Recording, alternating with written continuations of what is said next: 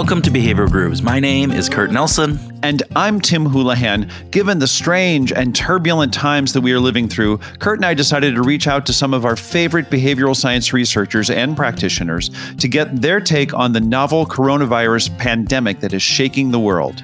These special edition episodes will explore a variety of different aspects of the crisis and our response to each of those aspects through a behavioral lens. We know that you may feel overwhelmed by the crisis already. It seems every news story, every social media thread, every phone conversation that we have is focused on some aspect of the pandemic right now.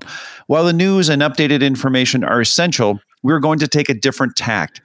We want to try to understand the science behind our reactions and our behaviors and how science can help us cope and move beyond the current crisis. In each episode, we talk with a different behavioral science expert and get their best thinking on an aspect of the crisis. So sit back, take a deep breath, and listen to our special series on behavioral science and the coronavirus pandemic. Rod Wagner is a Forbes columnist and best-selling author of books on leadership and collaboration. Rod's books have been published in 10 languages, and his articles have appeared in The Wall Street Journal, Harvard Business Review, Fast Company, USA Today, ABC News, as well as The Globe and Mail in Canada. One of his books was even parodied in Dilbert. We are grateful that our relationship with Rod goes back some time, and with all that, we just call him Episode 52. So, Rod, welcome back to Behavioral Grooves. Hey, thank you. It's great to be here. Yes. Episode 52, man. Here we go. Here he is. That's going to be on my tombstone, Episode 52. I love that. I feel bad for you. I'm sorry. We'll try to. This is episode 119, so maybe you'll get an extra one on there or something like that. So, extra. All right. So, Rod, you are an expert in leadership and a variety of other things, but you're also doing a lot of work on safety. And I think one of the things that has really befuddled me is that seems to be a lot of safety issues or concerns that are going on with this crisis that we're in. And a lot of people aren't paying much attention to some of the protocols that are in place. And just what are your thoughts on that? Is that a natural human response? Is it something that we're just missing because of this crisis? What do you think about that? Well, let me preface my remarks by making sure people understand that while I passed microbiology when I was an undergrad, I'm neither a virologist nor an epidemiologist, because we're going to start talking about things that can keep you safe. And I would say defer to the experts there. But where I think I might be able to be useful is that there's a lot. I do a lot of work with Safe Start, and we spend a lot of time traveling, or at least we used to travel, to places where people are at serious risk of getting hurt or killed every day, and to be hurt or killed by something that they obviously can't see coming. Having to deal with the unknown, what will happen today, and how can I be prepared for the unknown? And I do think that a number of those principles around the psychology of safety translate well to the age of coronavirus. Part of it is to appreciate the fact that you need to be prepared for the fact that you're going to go into a hazardous environment, and you need to appreciate what you can do to dramatically reduce the risk. So whether it's to have a car accident or to have some kind of an accident when you're scuba diving or rope climbing or working at a oil plant, or in this case, and you won't know that you did it until 4 days, 5 days, a week later, that you came in contact with the coronavirus and you transmitted it to yourself. And human beings aren't completely irrational. We don't completely disregard risk opportunities, but there are plenty of times when we do. Do you think that there's some predictability about the kinds of risks that we're willing to sort of ignore? I think if you go deep down, we have some hang-ups with the whole idea of mortality. And we're not really rational about how we handle those risks. You'll see various responses to it. So you'll see people in industrial environments sometimes who say, I'm not going to wear my safety goggles. I'm not going to wear my steel-toed boots because I've been doing it this way for 30 years and nothing has ever happened. I think for people who haven't worked in that kind of an environment before, aren't used to screwing their heads on properly relative to some kind of a risk, there can be the opposite reaction, that they just freak out. They completely panic. Now, there are people who say right now it's better to overreact than underreact, and so I'd take their guidance on that. And I'm not by any means suggesting you don't practice social distancing or any of those kinds of things, but this is a controllable hazard, and I don't think we have to break into tears or hyperventilate or lose sleep. The lesson you would get from people who do really well in industrial environments and other hazardous environments is that you can substantially control the risk. And with that, I think some of the fear out there is, I think you brought it up earlier, is this uncertainty idea, right? We're uncertain about the scope of this. We're uncertain about a variety of factors that go into this. So when you're saying control the elements around this, what does that look like for people? What can we control from your perspective?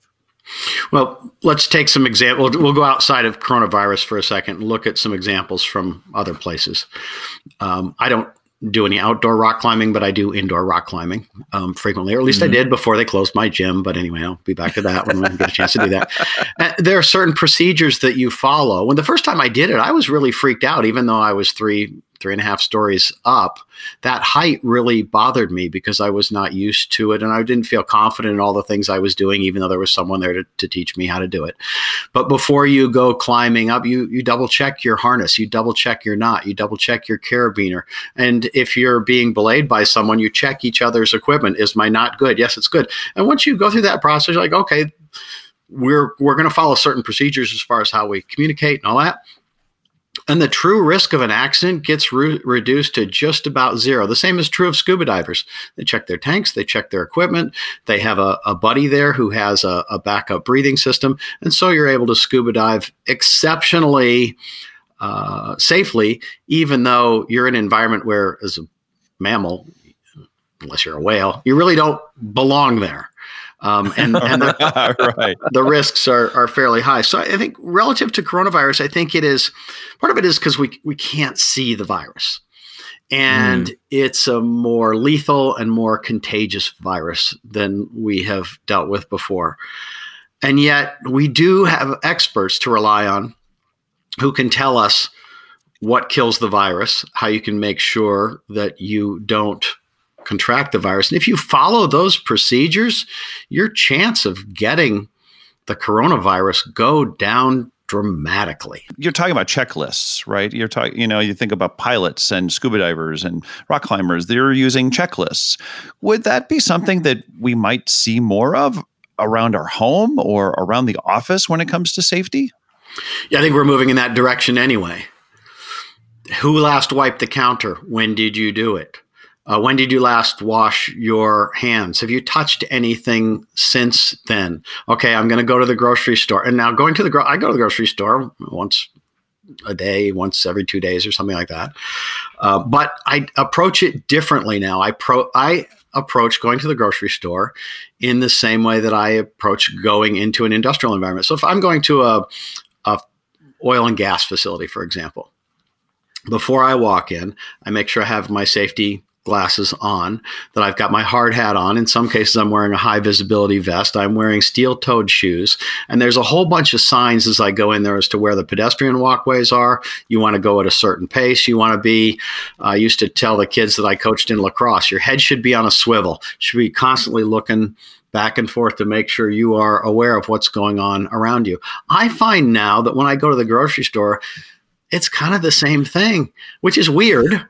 It is weird, right? It's stressful, isn't it? The grocery stressful. store is compared to a very dangerous work Industrial environment. Yeah. Yeah, but the coronavirus is potentially fatal, so we have to treat it with that level, with not hyperventilating.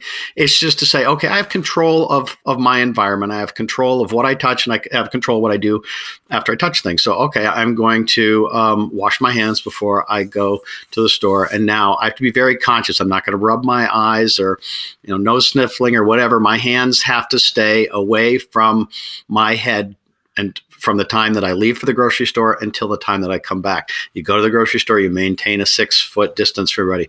The minute you start grabbing a carton of milk or something like that, it's been handled by someone else, and you have to assume that it's contaminated. It probably isn't. In the same way that when you get in your car and you put on your seatbelt, you have to assume that you're going to have an accident. Are you going to have an accident? Probably not. But you click your seatbelt in, not because you think you're going to have an accident right that minute, but because sometime during your life, you're probably going to have an accident. And if you always click in your seatbelt, you've guaranteed yourself that if you're in an accident, you will be strapped in. Well, the same thing is now true when we go to the grocery store. Is that carton of milk contaminated? No, but I'm going to assume it is. The carton of cream of wheat. We got a lot of cream of wheat in the house because I like that stuff. And so, but let's assume that the boxes are contaminated. So as I go through now, you almost have to think of it like a surgeon. As I go through the grocery store, I have to assume that I'm becoming contaminated with the coronavirus. And I'm touching the touch screen at the self-checkout. All right, my hands are contaminated. And it could be that my groceries are contaminated. So now I'm going to go back outside. I throw the groceries in the back of the car. Before I touch my steering wheel, little hand sanitizer. Now I'm carrying that every place I go so that I don't contaminate my steering wheel. Still not touching my head, face, any of that. Come back home, bring in the groceries. We wipe them down on the counter. I wash my hands and get myself back in the spot where I go, okay, I think I'm back inside my safe zone. I'm pretty sure we've kept the house free of it. I think I'm in a safe zone. Now I can, and I've washed my hands and all that. Now I can relax a little bit, knowing that I've gone into a potentially hazardous environment. I've followed the proper protocols. Now going back out, now not going back into the house, I'm okay. Rod, you mentioned we have a number of experts that we can look to in this. And I know that, you're a safety expert in industrial and other kind of areas around that. Why do people not listen to experts? I think there's a little bit of a sport that we've had over the last few years of, isn't it fun or funny when the experts are wrong? We don't like the idea that we're uncomfortable with the idea that we do not know everything we need to know. I think in some cases, there's a very prominent example, I think, of someone who likes to pretend that he's the expert on everything. Gee, I wonder who you might be referencing there. Yes, well, and there's a doctor who I think gave an interview a day or two ago that said that, I can't just push him out of the way and correct him all the time. But there are certain people like, well, no, I have to be in control at all times and I have to know all things. Well, no, you don't. There was this quote that the astronaut Scott Kelly had a fantastic piece in the New York Times about isolating. Since he spent a year in space, he said, here's what I learned about the psychology of it. It's really worth reading. And it's also kind of poetic when he talks about looking down at the whole earth and you don't see borders and you realize we're all in this together. But in there, he said, most problems aren't rocket science, but when they are rocket science, you should ask a rocket scientist.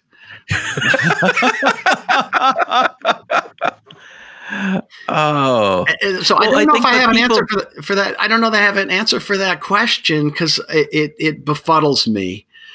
Well, but you do bring up this really interesting point where everybody is an expert, right? Because you have a social media account and you have some followers that you somehow believe that you have this insight, knowledge, or gut reaction, and so therefore I'm going to do it. And then these back of the napkin, pieces. I will tell you, there was a friend of mine or an acquaintance of mine on Facebook who was talking. oh, I don't know why everybody's getting all wild about this. There's only 20 cases in Iowa, and I don't know any of them, and nobody I know has coronavirus. And this was a week ago, and I'm sitting there, but you don't understand. This is an exponential crisis where it's because it's asymptomatic, because you can transfer it and you don't know it. Those 22 cases are just the tip of the iceberg.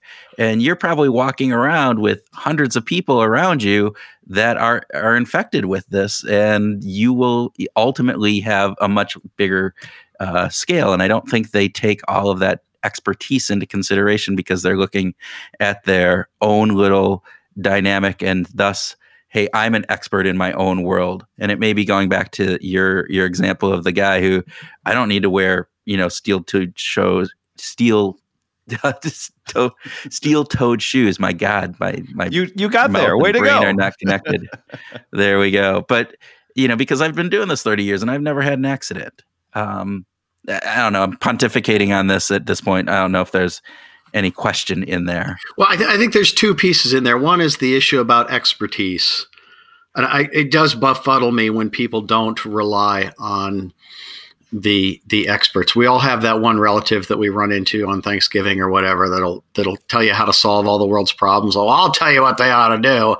And yes, you're right. Since with Twitter and Facebook and all that, we've decided that anyone that wants to have a publishing platform should be able to have one. And many of them really shouldn't. Let's be honest. Yeah. The way show a video of their cat, that's fine. But once they start telling you with no background in epidemiology, and in some cases, not even appreciation for exponential math, hey, it's no big deal. Just go out there. You can I'm going to keep shaking hands and all that. Okay, they're just flat out wrong. And people who listen to their advice of the non-experts, they do so at their own risk. And so part of what I would call the Zen of safety is to rely on experts. There's another piece in there, which is when in doubt, defer to the safer side. So as this thing was going on, many of us were like, well, gee, I wonder if it's just kind of a super flu. I wonder if it's a really bad strain of flu and we can handle it like the flu.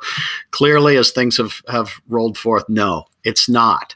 And anyone who, if you're someone who's working in an industrial environment, or you're a really good scuba diver, or you're a really good private pilot or whatever, when in doubt, you would double check it to make sure. Or when in doubt, you would go with a decision that is most likely to keep you safe, to not take a risk, and particularly to not take a risk when the scale of it is unknown.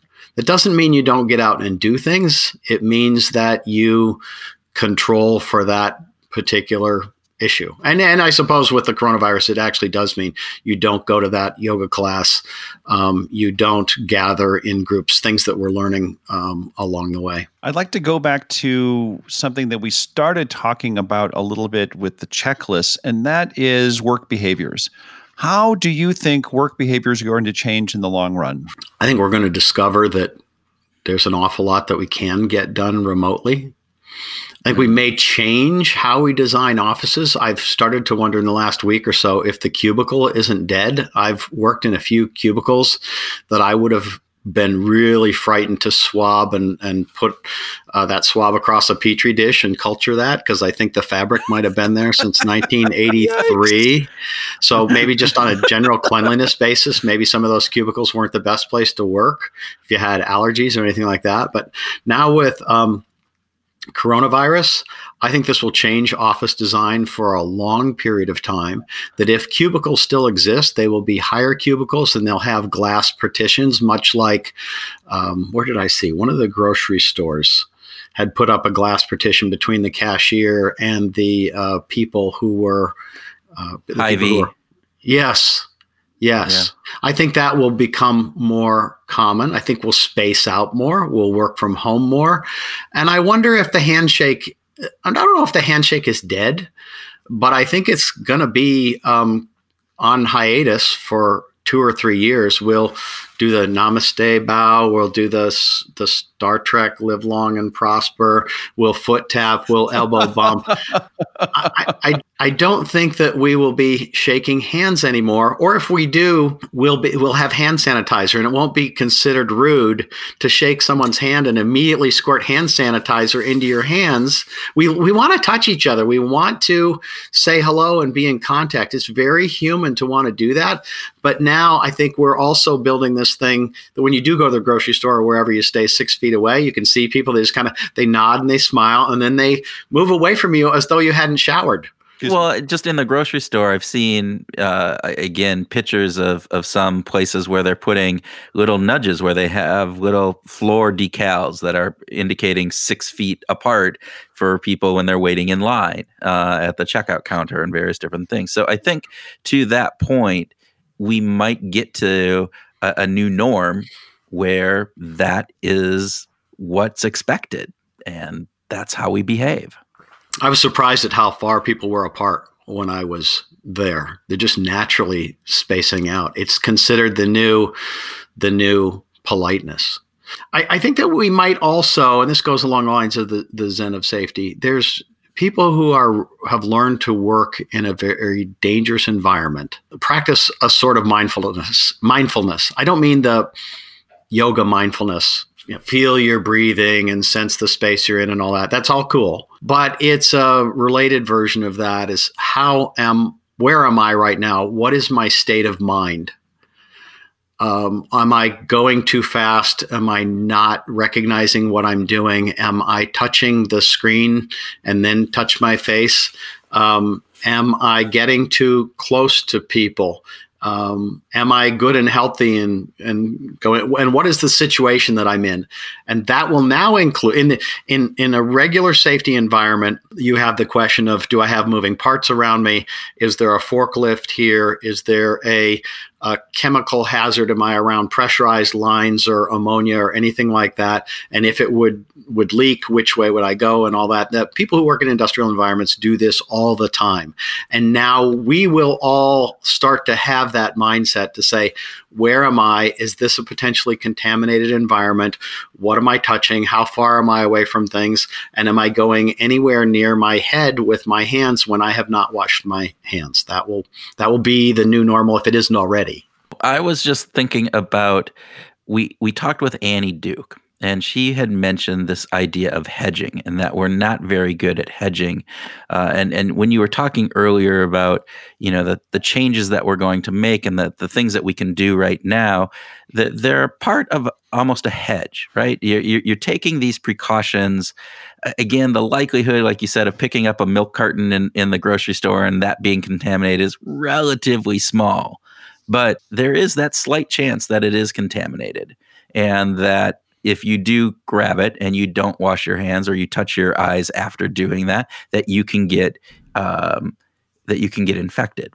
And so doing all these things is really a hedge against, having the negative outcome, which is a pretty significant negative outcome of catching the virus and either getting sick yourself or getting somebody else sick with the virus. So I'm wondering if, from that perspective, if people are taking enough hedges in this time, or are we just going about kind of in denial of the ostrich effect of being, you know what? Nope, this isn't because it is so unseen that we don't even have any of those aspects going on. The transmission rate would suggest that we're not doing everything that we need to do, that there is enough carelessness in the system or lack of awareness that we're continuing to transmit the disease. And that can have some really terrible effects on the capacity of the healthcare system, on healthcare workers themselves, and the risk that's presented to them, never mind having to dash back and forth and having to make terrible choices. So as a population, no, we're not. As individuals, some certainly are. I am concerned, not overly concerned, because I'm trying to adapt everything that I know to how I interact with people with whom I'm interacting and those kinds of things. So I think it's important from an individual standpoint, as you read the headlines in the newspaper, watch TV, and you see that this thing is spreading, to not think, oh, it's inevitable that I'm going to get this. It is inevitable that you are going to walk by it. It is probably inevitable that you are going to get it on your hands at some point. It is inevitable that it might be on your grocery bag or on a handle in your house or something like that. It's not inevitable. But you don't get, from what I understand right now, you do not get coronavirus through your hands. You get it when it comes in contact with your eyes, your nose, your mouth, somewhere around your head. So if you just think like that, well, at any point in time, I might be in contact with this, but it's controllable, and I'll just keep hand washing. I'll wipe down the handles. I'll wipe down my steering wheel, which I don't know what the new name for this is. Because 6 months ago, it would have been called germophobia. Germophobia, by definition, is an irrational fear of germs. I don't know, maybe you gentlemen would know this. What does one call the rational fear of a virus? Fear. Fear. Healthy fear, yes.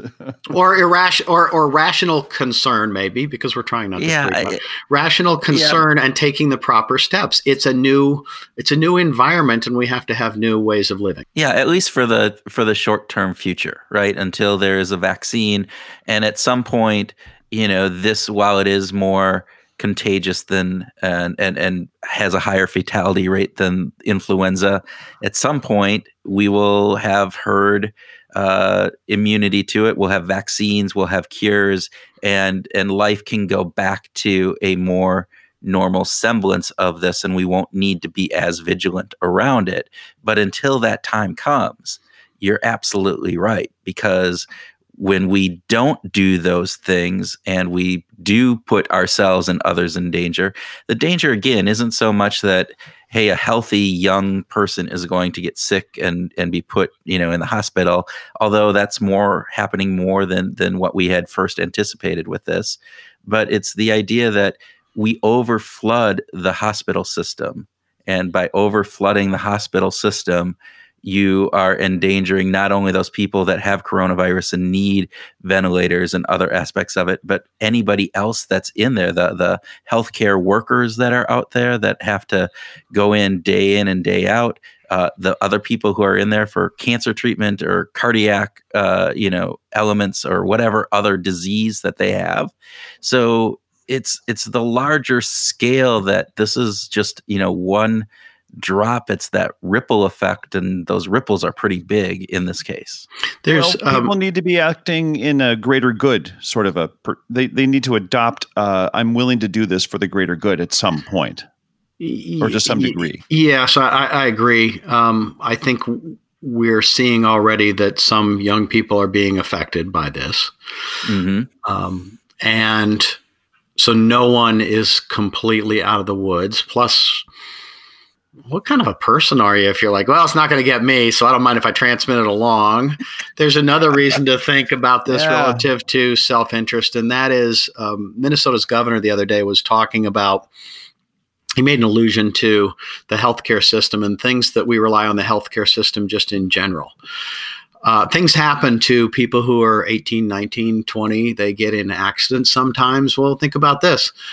This would be a really bad time to get in an accident, because you're going to go to a hospital where they're going to have to gown up a whole lot more to not give you the coronavirus. You may be, your immune system may be compromised if you get yourself in an accident. And so the coronavirus could be a complicator. And by the way, they might be a little bit busy, and they might not be able to give you all the care that you would normally get if you got yourself in an accident. So I think, yes, very much so. We are recognizing that we are in this together. The other thing I think that is important that doesn't necessarily come intuitively to people, Kurt, you kind of referred to this, is the issue of how eventually things will catch up with you. It's not technically true that your luck runs out. I mean, that's just not how probabilities work. But there's something that's kind of close to that, which is cumulative probabilities. Yeah.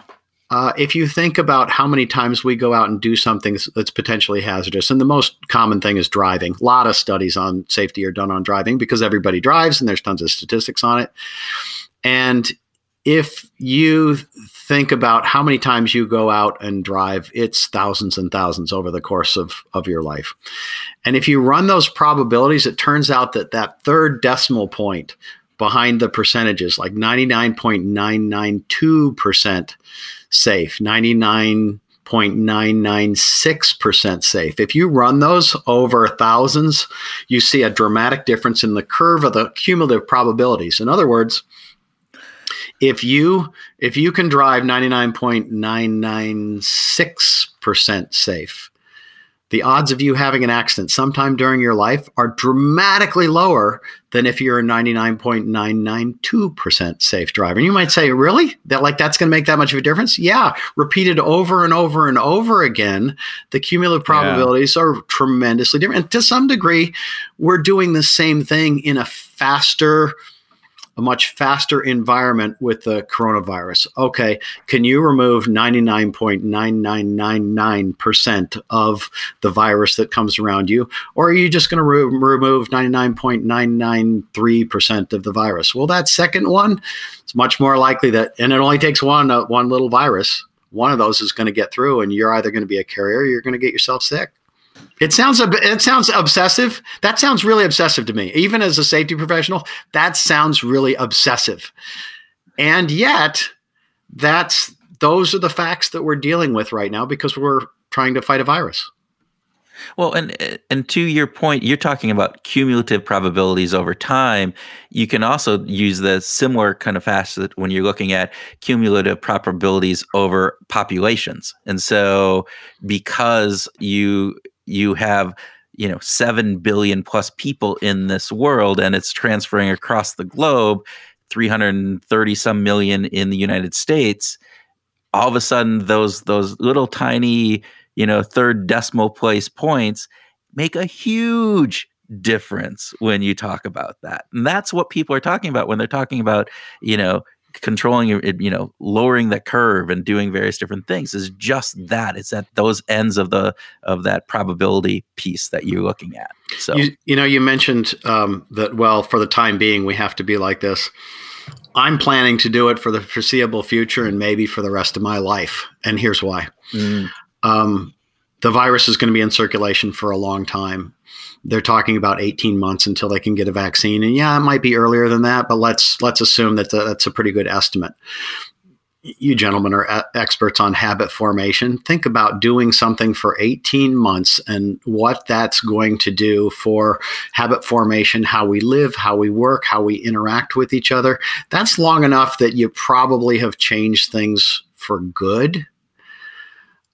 Or that it's going to take a long time to relax. And quite frankly, that's the posture we have to take until we know that there's a vaccine, or it's just very rare, that it goes back to its rarity that it had. If you said something about SARS or MERS or something like that 6 months ago, people would say, oh yeah, I know it's sometimes out there, but I'm not really worried about catching it. I don't think we're going to get to coronavirus being at those levels for a long time. I'm a huge advocate of balance and well-being, and I've become increasingly convinced that maybe I should take some of the advice that I hear from other people about these kinds of things. So to kind of stay sane, the other day I fired up a hockey game. It turned out that the NHL, bless them, they made all of their games on their app. You can go back and watch any of the games from the season. So I thought, man, I really need to watch a hockey game. So I fired it up. It was Blackhawks versus Sharks. I didn't really care about the outcome, but I just want to watch a hockey game. And the first thing that struck me when I was watching it was, get away from each other. What are all you people doing in that arena? You're going to get sick. And that game was 2.5 weeks ago. And I'm like, I'm looking at it and I'm thinking, no, you can't all get together like that. The world has changed so dramatically. Yeah. And I'm afraid, unfortunately, that's just the way it is. We are all going to have a safety mindset relative to the virus for the foreseeable future. We are going to have to think like a scuba diver, a rock climber, a private pilot, someone working in a steel mill. The same way that they approach their hazardous work, we are going to have to approach how we interact with our environment relative to the coronavirus. So gosh, that just makes me think about the time that is invested in doing something to make it become a habit. If President Trump is successful in basically what he says, opening up America for business in another week or so, and hoping that this all goes away, how much of the habits are going to stick if we haven't had that much time to really develop routines? They're going to stick one way or another. So there's two paths. One is that whenever we decide that we're going to continue to interact, I'm dying to be with people more than we are right now, but I also understand the risks involved. But at some point, whether sooner or later, we're going to loosen up and we're going to go back to the office, and there will be hockey games and there will be all these things again. There's two ways that we can play this. One is that we have learned new ways of behavior. And so we shake hands and then we sanitize, or we elbow bump, or we namaste bow, or whatever it is that we do to make sure that we can control the transmission rate. And it turns out that we're allowed, almost like the virus being a very directive first grade teacher, okay, you are allowed to play together because you are all sanitizing well, and you are making sure you're not spreading the virus. That's one way. The other is that we loosen things up and we don't practice a safety mindset, and it just comes back, and we have to go back into quarantine. So we don't have a choice. This isn't something you can negotiate with. You can only either follow the rules or have the consequences of not following the rules. I think it's interesting. If you look back at the reaction people had after 9/11, and I remember flying on some flights relatively soon after 9/11 happened, and there was a different perspective in the people getting on the plane. We were looking out. We were being more cautious. We were, is anybody looking like they're going to pull out a knife, whatever it would be. Over time, that shifted. That no longer do I have that same vigilance when I get on a plane of looking to see if there's a terrorist on there. However, we have put in place from a rules and policy and legal perspective a whole number of checkpoints up before. We have TSA, we have a number of things you got to take your damn shoes off. You can't take liquids. All of those factors that are going in to help us stay safer in those situations. And I think if again, to Tim, your point of being short, it's going to be more rule. To your point, Rod, I do believe that this is something virus doesn't care. It's going to come back. And if we're not, smart about this, it's just going to come back, and then we're going to be pushed into this for even longer. But even 18 months sometimes, I'm not sure, again, if you're forced into these types of behaviors and it's not a self-willed piece, how much of that behavior change is going to stick. It will for some people. For other people, they're going to actually be defiant against it because now that I don't have to do it, God damn it, I'm not going to do it, right? Because I was forced to do this. It wasn't myself being able to choose. So I think there's going to be this component of when this is all done that, yes, there are going to be some things that get shifted. Some are going to have to be more of a procedural aspect. We go through metal detector gates when we go into, an NBA game now. Are they going to have a thermal kind of thing where they take your temperature? And if you have a fever, you can't go in. It could be such things like that coming out of this. Those are things to be determined. But yeah, it's really interesting as we think about that. Well, there's an interesting thing that I notice when I go to facilities that have forklifts and pedestrian traffic in the same zone. Pedestrians are supposed to be given the right of way because in a pedestrian forklift accident, the pedestrian loses. But because the pedestrian loses, what ends up happening is that the pedestrians will step back and wave the forklift through because you could be what they call dead right.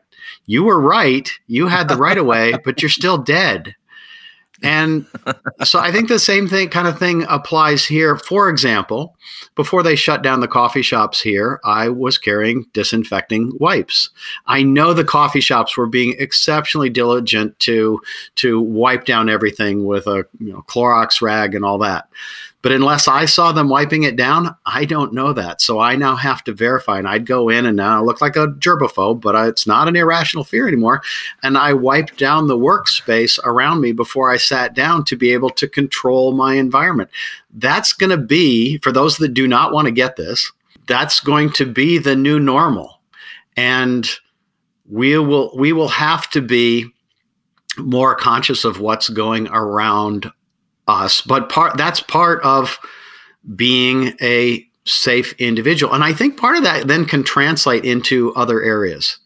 If you're vigilant about that, you can also be more vigilant about the things that more commonly would injure us. Someone gets killed out on Lake Minnetonka once or twice, every month or every 2 months during the summer here in Minnesota, because something happened with the boat props, and you have the drowning risk and all that kind of stuff. The same kind of principles that we're using to make sure that we're aware of what's going on around and keeping the coronavirus away from us are also the same kinds of things that can ensure that we're not in a traffic accident, a boating accident, a drowning, that if you decide to work on the electrical system in your house, that maybe it's not rocket science, but you might want to call an electrician.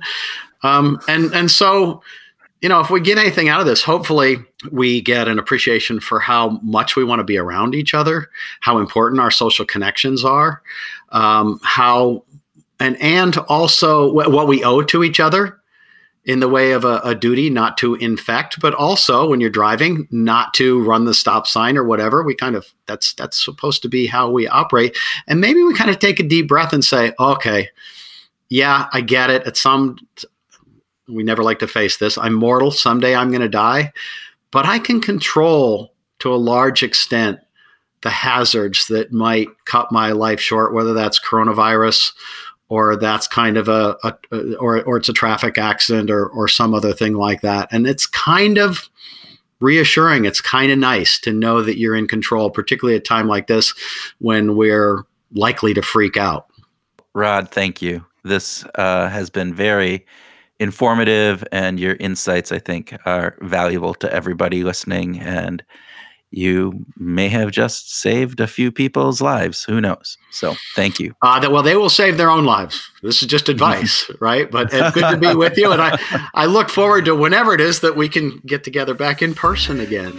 Yes, we do too. Yeah, it'll be so nice. Yes. But thanks, Rod. Thanks. Welcome to the special edition grooving session where Tim and I groove on some of the key ideas and concepts that were inspired by our conversation with Rod. All right, Tim, what did you get inspired by, or what do you want to groove on? I'd like to start with a rant. A rant? Yes. You can start with a rant. I suppose that's okay.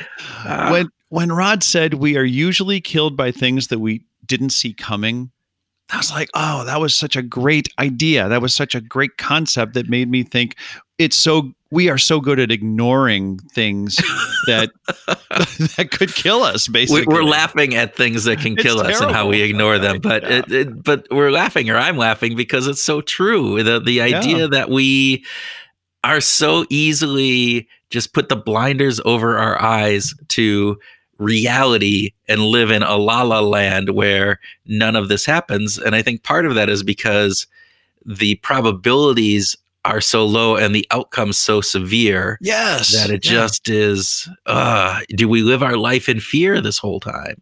Well, just like the probability of getting into a car accident is generally speaking pretty low. So, right. But we wear seatbelts every time we get in the car. It's a requirement. It's a requirement. Oh. Before they were a requirement, did you wear seatbelts? Hell no. No, I didn't.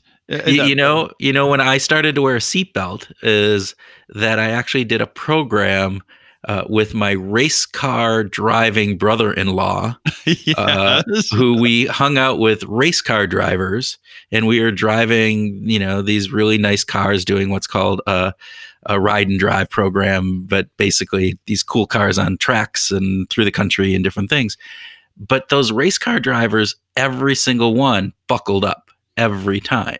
Yeah. Because again, they understand, they've gotten into, probably every single one of them has gotten into an accident or two, and they understand the value of those safety belts. And I just saw how crazy of drivers they were. And so I realized I might be a perfectly great driver, but if one of those guys is around me, it's going to just be crazy. Well, were these dangerous situations? I mean, did you feel like this environment that you were driving in, was it more dangerous than just being on the road? When I was driving with the crazy race car drivers? Oh, hell yeah. Yeah, it was. Okay. They were driving in the median, knocking over cones, passing people, getting mad because the minivan that we rented was topped out at 96 miles per hour or whatever it was. That you found that out. On the interstate, and variety of, it's a whole nother story that we don't need to go into. But context matters, right? Context matters. And so that experience changed me. It changed how I looked at seat belts. I no longer looked at them as this thing that just is sitting there in the car because some government regulation made car manufacturers put it in there. I go, no, those could save my life someday, because someday there might be another one of these crazy race car drivers that's driving on the road next to me and passes in the median and throws up a cone that hits my windshield, and I freak out. So I'm wondering, is this situation analogous to that we are so scared by the situation that we will start, just adopting some of these things, or will we need to have regulation? Like you said, you didn't really start wearing seatbelt until, it was against the law not to. That's exactly my question. Even in the context that you experience that oh my God moment, like I'm going to start wearing seatbelts, the context changed. You don't drive with crazy race car drivers all the time now. You're just a regular driver out on the road. So the context is really different today, but that experience changed your life. And that might be a good analog for where we're at today. That might be a good way of thinking about a lot of habits that we're developing right now could carry over based on this N of one that we've got sitting here. It literally is this N of one. And if you look at most of the research around that, an N of one isn't going to change your behavior. So yes, it may be frightening enough and severe enough and vivid enough that this does.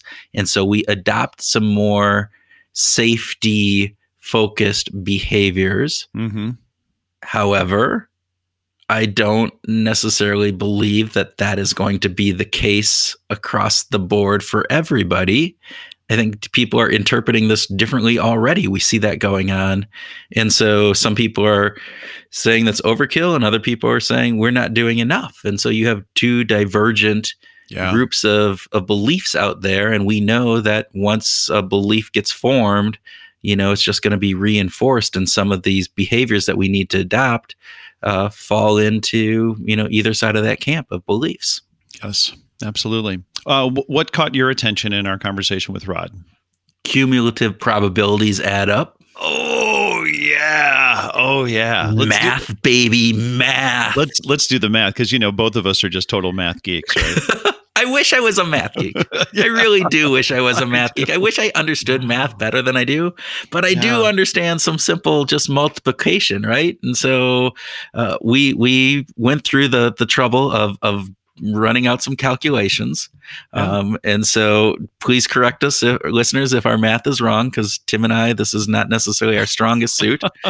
No. But the difference between 99.96% and 99.99% for one person is pretty immeasurable, right? Yeah, incredibly immeasurable, right? I mean, that means how many times do you have to do that same behavior over and over and over again for it to make a meaningful difference? Not, you'd have to do it that a lot. But if you apply that to 350 million people, which is about the population, give or take a couple million, of the United States, that's 105,000 people. Yeah. 105,000 people. That's the size of, a big, suburb within a major metropolitan. It's the size of, it's bigger than the town that I grew up in. Wow. So you think about that. That's a pretty amazing thing. And if you extrapolate that out to 7 billion people, which we didn't do the math, but that's the numbers million. Just get bigger. You're getting into the millions. So. Yeah, and so if we relate that back to the way the difference between the death rate of influenza A is 0.1%, and the estimated death rate right now, or the current what we're running at for coronavirus, is about 1.2% in the United States. Right. Yeah. So I mean, the flu kills 63,000 people a year, but if we multiply that times 12, that difference between 0.1 and 1.2, that's 750,000 people dying. That's a big damn number. Yeah. So these cumulative probabilities, I think you're right that we are undervaluing the potential hazard of a virus that we don't have a remedy for. We don't have anything to mitigate it. We don't have anything to stop it. We don't have a cure.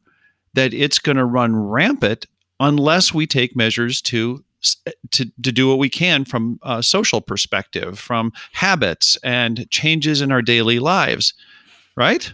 Yeah, that is spot on. I mean, when you think about this and you think about, well, what difference does it make? Well, if it makes a little bit of difference on that tail end of 99.96 versus 99.99, that can be a huge difference in the ultimate impact that this has. So we need to be concerned. And if people are going, well, how much difference does washing my hands make? Or how much difference does it matter if I stay 6 feet away from people or socially isolate?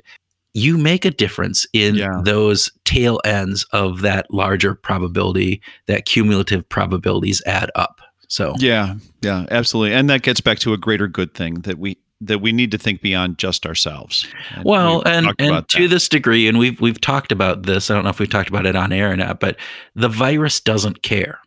Right. Oh, right. Yeah.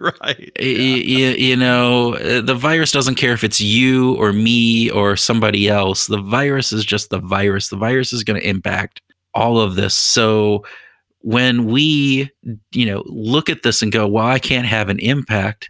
Yes, you can. And I think that's really important. Yeah. Dr. Anthony Fauci said, we're not on our timeline, we're on the virus's timeline.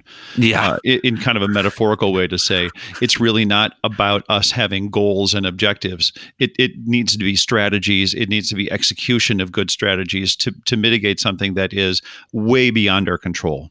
Well, and we have to listen to the safety or the health experts on this, right? We need to be able to realistically go with the reality that is on the ground. This isn't something that we should be running off and judging by our gut feel, making decisions because, well, it feels like it's going to be okay. We need to listen and adhere to what the experts are telling us.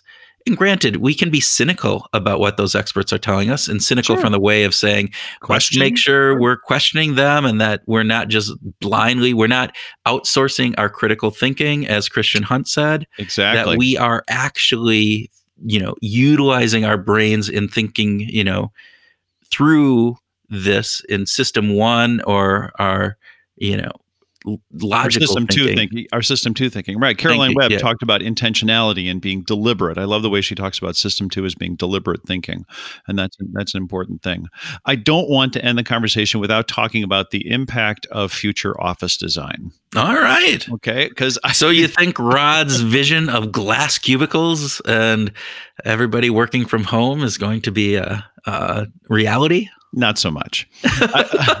And the reason that I think that some of the potential tactics that could be implemented to reduce or to increase safety, I think are just going to cost too much money, or perceived as costing too much money by the corporate leaders, that I think they'll be much more willing to say work from home. That's a great idea. Like new infrastructure for Wi-Fi or work from home or whatever kind of intranet stuff. Let's put some money into that. Brand new glass-sided cubicles. I don't think that's going to happen. I don't see them making changes on all clean, hard surfaces that are easily disinfected. That's hard for me to imagine because of the cost reward ratio. I could see it happening in new builds. I can see it happening if you're building a new office structure. Mm-hmm. I don't see companies going in and retrofitting that. Again, I think it's because safety, while it's top of mind right now, is not normally top of mind for many leaders in organizations. This is not just that big of deal when we think about the normal germs that we might get spread around. And unless this stays, and who knows if this morphs and changes and this is a whole new reality of how we live in a virus-filled world that could kill us at a much higher rate than what we're accustomed to, maybe then. But for the near future where this goes away at some point, and we fall back into just a normal, everyday virus-infected world where we get colds and flus, I don't see companies really saying that that is going to warrant the amount of money that it would cost to retrofit my office with that. We might have more hand sanitizers available. You might have more hand sanitizer across the piece. You might have more signs up saying, wash your hands. But I don't think you're right. I don't see companies doing that. I had a conversation yesterday with a good friend of ours from the cleaning industry. He works for a company that has industrial cleaning crews, and they clean stadiums and arenas as well as corporate office sites. And they have large contracts with global firms. And he said that the companies are responding very differently to this. He named a bank that I won't name and said that they kind of have an attitude of, well, just come in and get your damn job done. And stop disrupting us. We're cleaning twice a day rather than one time a day. So that means your crews are getting paid a lot more by us. But just get it done. And other companies, and I will name this one, a retailer, Target Corporation, at the corporate headquarters, is having the office cleaned twice a day. And they're offering the employees of this guy's company an extra $2 an hour to come in and clean because they know it's sort of hazard pay. It's hazardous work. Wow. And they're being very proactive for a contract that they proactively offered to pay more to people who were willing to come in and do that cleaning. And I thought that's a really cool thing. That's a very pro-social thing to do in a capitalistic world where they didn't need to. They just didn't need to do that because the contract was already stipulated. I am pleasantly surprised a number of times at some of the positive pro-social things that individuals, people, organizations are doing. It's one of the bright lights that has come out of this whole craziness, is that you actually get to see, people being good and gracious and thinking out for people beyond themselves. And I think that's really rewarding, and I think it's really hopeful. Thank you for listening to the special episode of Behavioral Grooves. We hope that you found it interesting and insightful.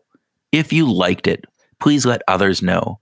We think that the topic is important, and maybe we can help in educating people about how behavioral science can help us all out in this current craziness that we are going through. Also, please let us know if you have any thoughts or ideas that would be helpful or that we could share. You can reach us through the Connect tab on the Behavioral Grooves website at www.behavioralgrooves.com, or through Twitter. I'm at T. Houlihan and Kurt is at What Motivates. We really do love hearing from you, and this topic is one that spurs lots of emotions and thought. As part of our mission, we want to expand and inform the community of people who think about positively applying behavioral science to life. One way that happens is through leaving reviews.